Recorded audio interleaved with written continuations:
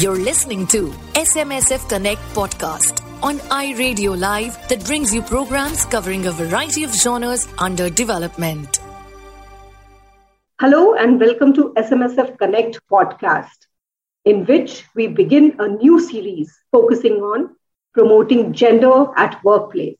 I, Pooja Murada, and I, Aarti Grover, we represent the Outreach for Development team at SM Sehgal Foundation, a rural development NGO, and we will be hosting conversation on this very important topic. Let us begin by sharing a little about this podcast series. Since gender and women empowerment is a cross-cutting theme across SM Sehgal Foundation's programs in rural development, we thought bringing in expert voices on the theme and sharing good practices will not only be a learning for us, but will also benefit many civil society organizations who strive for promoting gender equality in their organization. In today's podcast, we look at understanding gender and gendering, and also see how we can have gender-inclusive approach at the workplace. Aarti, would you also share who's our next expert? Yes, our next expert is Smruti Sudha. Smruti has been working on rights-based issues in the field of development for the last 7 years. She has been with CREA for the past 3 years, working with women's rights organizations in the areas of feminist leadership, young women's rights, sexuality, autonomy and decision-making, gender and sexual and reproductive health and rights. She also co-produces content for community radio programs that address various issues centering on gender and sexuality. Welcome, Smruti. Thank you, Aarti. Smruti, we would like to learn from you कि often हमारे discussions में words निकल के आते हैं gender equity और gender equality. तो हम आपसे ये जानना चाहते हैं in terms of actual meaning क्या है? What is gender equity and what is gender equality? Thank you, Aarti, for asking this question. और मुझे लगता है ये बहुत ही important question है. हम बहुत alternatively use करते हैं gender equity, gender equality, पर इसको तोड़ना बहुत जरूरी है. और मैं थोड़ा सा conversation को शालिनी के बाद से ही जोड़ते हुए आगे लेके जाऊंगी. जब हम जेंडर इक्विटी और इक्वालिटी की बात कर रहे हैं तो हमें ये समझना बहुत जरूरी है कि हम किन किन आइडेंटिटीज को लेकर बात कर रहे हैं. समता यानी कि इक्विटी एक अप्रोच हो सकता है जिसको लेकर अगर हम काम करेंगे तो शायद समानता या इक्वालिटी की ओर थोड़ा सा आगे बढ़ेंगे. ये जो आइडेंटिटीज के बारे में मैंने अभी बात किया, मैंने थोड़ा सा बोला, तो मैं सिर्फ पुरुष और महिला के बीच के समानता के बारे में नहीं बात कर रही हूँ. हमारे सोसाइटी में जैसे शालिनी ने बताया कि पुरुष और महिला के अलावा भी काफी सारे आइडेंटिटीज के लोग हैं जिनके बारे में हम नहीं बात करते हैं, अक्सर नहीं बात करते हैं. आप महिलाओं को ही देख लो, महिलाएं भी एक तरीके के नहीं होती हैं. Women itself is not a homogeneous category. कई तरह की महिलाएं हैं हमारे आसपास. सवर्ण महिलाएं हैं, दलित महिलाएं हैं, विकलांग महिलाएं हैं, ट्रांस महिलाएं हैं. ऐसे भी महिलाएं हैं जो अपने रंग रूप को लेकर बातें सुनती हैं. ऐसे भी महिलाएं हैं जिनको बोला जाता है कि तुम मर्दाना हो. तो आप महिला का भी एक जो ढांचा है वो सोसाइटी ने तय कर लिया है ना. मैं छोटा सा एग्जांपल दूंगी. आप दुकानों में भी लगे हुए ना मैनिक्वीन्स को देख लेंगे तो वो एक तरीके की महिला का मैनिक्वीन बनाते हैं और ये कहीं ना कहीं दर्शाते हैं कि यही आइडियल बॉडी है और यही एक आइडियल वुमेन है. अगर आप उस ढांचे में फिट नहीं बैठते हैं तो शायद you are not women enough. ठीक उसी तरह अगर कोई पुरुष है तो उनको रोने का हक नहीं होता. वो कितने मर्दाने हैं, क्या उनके चाल ढाल और उनके बिहेवियर मैस्कुलाइन इनफ है कि नहीं, ये भी सोसाइटी तय कर लेता है. And if they are not masculine enough then again उनको भी कई बातें सुननी पड़ती है. And then there are people जो महिला या पुरुष के ढांचे में अपने आप को नहीं देखते हैं. ऐसे भी लोग होते हैं जो अपने आप को महिला या पुरुष दोनों मानते हैं. सभी लोग सोसाइटी के द्वारा दिए गए ये ढांचे में अपने आप को फिट नहीं देखते हैं और मुझे लगता है ये जरूरी भी नहीं है. फिट बैठना भी जरूरी नहीं है. जब लोग इस ढांचे में फिट नहीं बैठते हैं तो वो हाशिए में गिने जाते हैं और वो क्यों हाशिए में गिने जाते हैं? क्योंकि वो काफी सारे चीजों से एक्सक्लूड हो जाते हैं, उनको वो सारी हकें नहीं मिलती है, एक डिग्निटी ऑफ लाइफ जिसको बोलते हैं वो नहीं मिलती है, उनके साथ डिस्क्रिमिनेशन होना शुरू हो जाता है। कभी कभी डिस्क्रिमिनेशन को रेजिस्ट करते हुए वायलेंस भी फेस करना पड़ता है, और इसीलिए जरूरी हो जाता है कि हम सभी जेंडर आइडेंटिटीज के लोगों के साथ काम करें।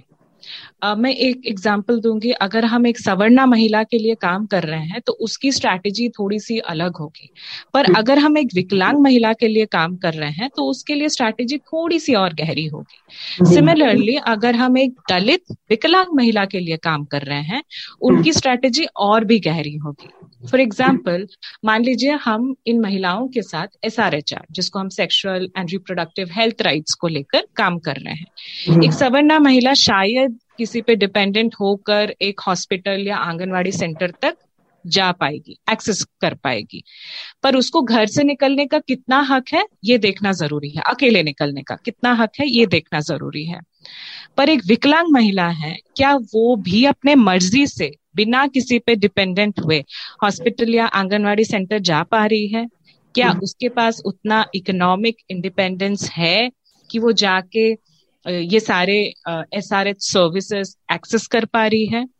क्या उसके लिए hospitals and anganwadi centres accessible बनाया गया है ताकि वो एक्सेस कर पाए उसको?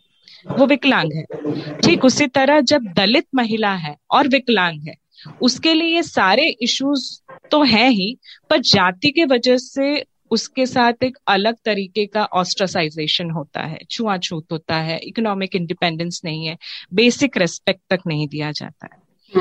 तो कौन कितने हाशिए में खड़े हैं, उनके जेंडर, जाति, वर्ण, धार्मिक पहचान, ये सबको लेकर हो जाती है, और सभी को वो जेंडर जस्टिस या वो हक मिल पाए, इसके लिए मुझे लगता है अलग अलग स्ट्रैटेजीज बनानी होती है, जिसको शायद हम इंटरसेक्शनल अप्रोच कह सकते हैं। हम इन्हीं सब इंटरसेक्शनल आइडेंटिटी के सभी हक और चॉइसेस को लेकर जब काम करेंगे, तब शायद इक्विटी नजर आएगी और हम जेंडर जस्टिस की ओर थोड़ा सा आगे बढ़ेंगे। बिल्कुल। तो जैसा कि आपने बोला कि समता से ही समानता आ सकती है, तो ये हमारे को बहुत क्लियरली समझ में आता है कि दोनों चीजें क्या है, इक्विटी और इक्वालिटी। और आपने बोला कि ये निर्धारित करता है अलग अलग जेंडर आइडेंटिटीज के ऊपर, और one size fit all approach बिल्कुल भी काम नहीं करती है। इसकी हर एक के लिए अलग अलग स्ट्रैटेजी है। तो इससे जुड़ा अगला जो मेरा सवाल है आपके लिए वो ये है कि हम हमेशा जेंडर जस्ट बिहेवियर की बात करते हैं, क्योंकि आपने आइडेंटिटीज की बात करी, तो जेंडर जस्ट होना ये बहुत इम्पोर्टेंट बिहेवियर हो जाता है। तो हम ये जानना चाहते हैं कि ये बिहेवियर कैसे इंक्लूसिविटी को प्रमोट करता है। अगर हम जेंडर जस्ट बिहेवियर की बात करें, मैं छोटा सा एग्जांपल दूंगी जेंडर न्यूट्रल लैंग्वेज को लेकर। एक तो बात है कि हम किसी को कैसे संबोधित कर रहे हैं, है ना। अगर लोग हमारे पास हैं अलग अलग जेंडर आइडेंटिटीज के, तो हम किसको कैसे संबोधित कर रहे हैं, वो कैसे संबोधित होना चाहते हैं, तो वहां पे जब हम उनको संबोधित कर रहे हैं उनके चॉइस के हिसाब से, तब कहीं ना कहीं हम उनके चॉइस को रेस्पेक्ट कर रहे हैं, हम उनको इंक्लूडेड फील करा रहे हैं एक पर्टिकुलर सिस्टम के अंदर। तब जाके कहीं ना कहीं हम उनको वो इक्विटी की और थोड़ा सा हक पैदा कर रहे हैं, या फिर उनके लिए वो एनेबलिंग एनवायरनमेंट बना रहे हैं जहाँ पे वो थ्राइव कर पाए, जहाँ पे वो अपने राइट्स को लेकर असर्ट कर पाए, जहाँ पे वो अपने हक मांग पाए, और जहाँ पे वो विदाउट एनी फियर काम कर पाए। उसी तरह जब हम एक ऐसा स्पेस बना रहे हैं जहाँ पे हम कास्ट डिस्क्रिमिनेशन नहीं कर रहे हैं, ठीक है, हम अलग अलग महिलाओं के साथ काम कर रहे हैं, और हम अगर वहां पे सिर्फ सवर्णा महिलाओं को इम्पोर्टेंस दे, या तो फिर हम सिर्फ एबल बॉडीड महिलाओं को इम्पोर्टेंस दें, और हम वहां पे दलित महिलाओं को लेकर नहीं बात कर रहे हैं, वहां पे हम विकलांग महिलाओं को लेकर नहीं बात कर रहे हैं, उनके चैलेंजेस को लेकर नहीं बात कर रहे हैं, वहां पे युवा महिलाओं को लेकर नहीं बात कर रहे हैं, उनके चॉइसेस को अगर हम क्रिमिनलाइज कर रहे हैं, तब भी हम जेंडर जस्ट नहीं बन पा रहे हैं। तो मेरा यही पॉइंट है कि हम हर तरह की महिलाओं के साथ काम करें और उनके जो नीड्स हैं उसको पहचान पाएं और एक ऐसा लैंग्वेज और एक ऐसा वातावरण बना पाएं जहाँ पे हर तरीके की महिलाओं को फील हो कि ये हमारे लिए बना हुआ है और हम इस जगह में काम कर पाएंगे, हम इस जगह पे अपने हक को लेकर बात कर पाएंगे और हमारे लिए जो हक बनी है वो हमें मिल पाए। Thank you. This was really insightful. Listeners, stay tuned as there's more coming up in the next podcast. Thank you for being with us. Stay tuned for more. You can also listen to these podcasts on Spotify, Apple, and Google.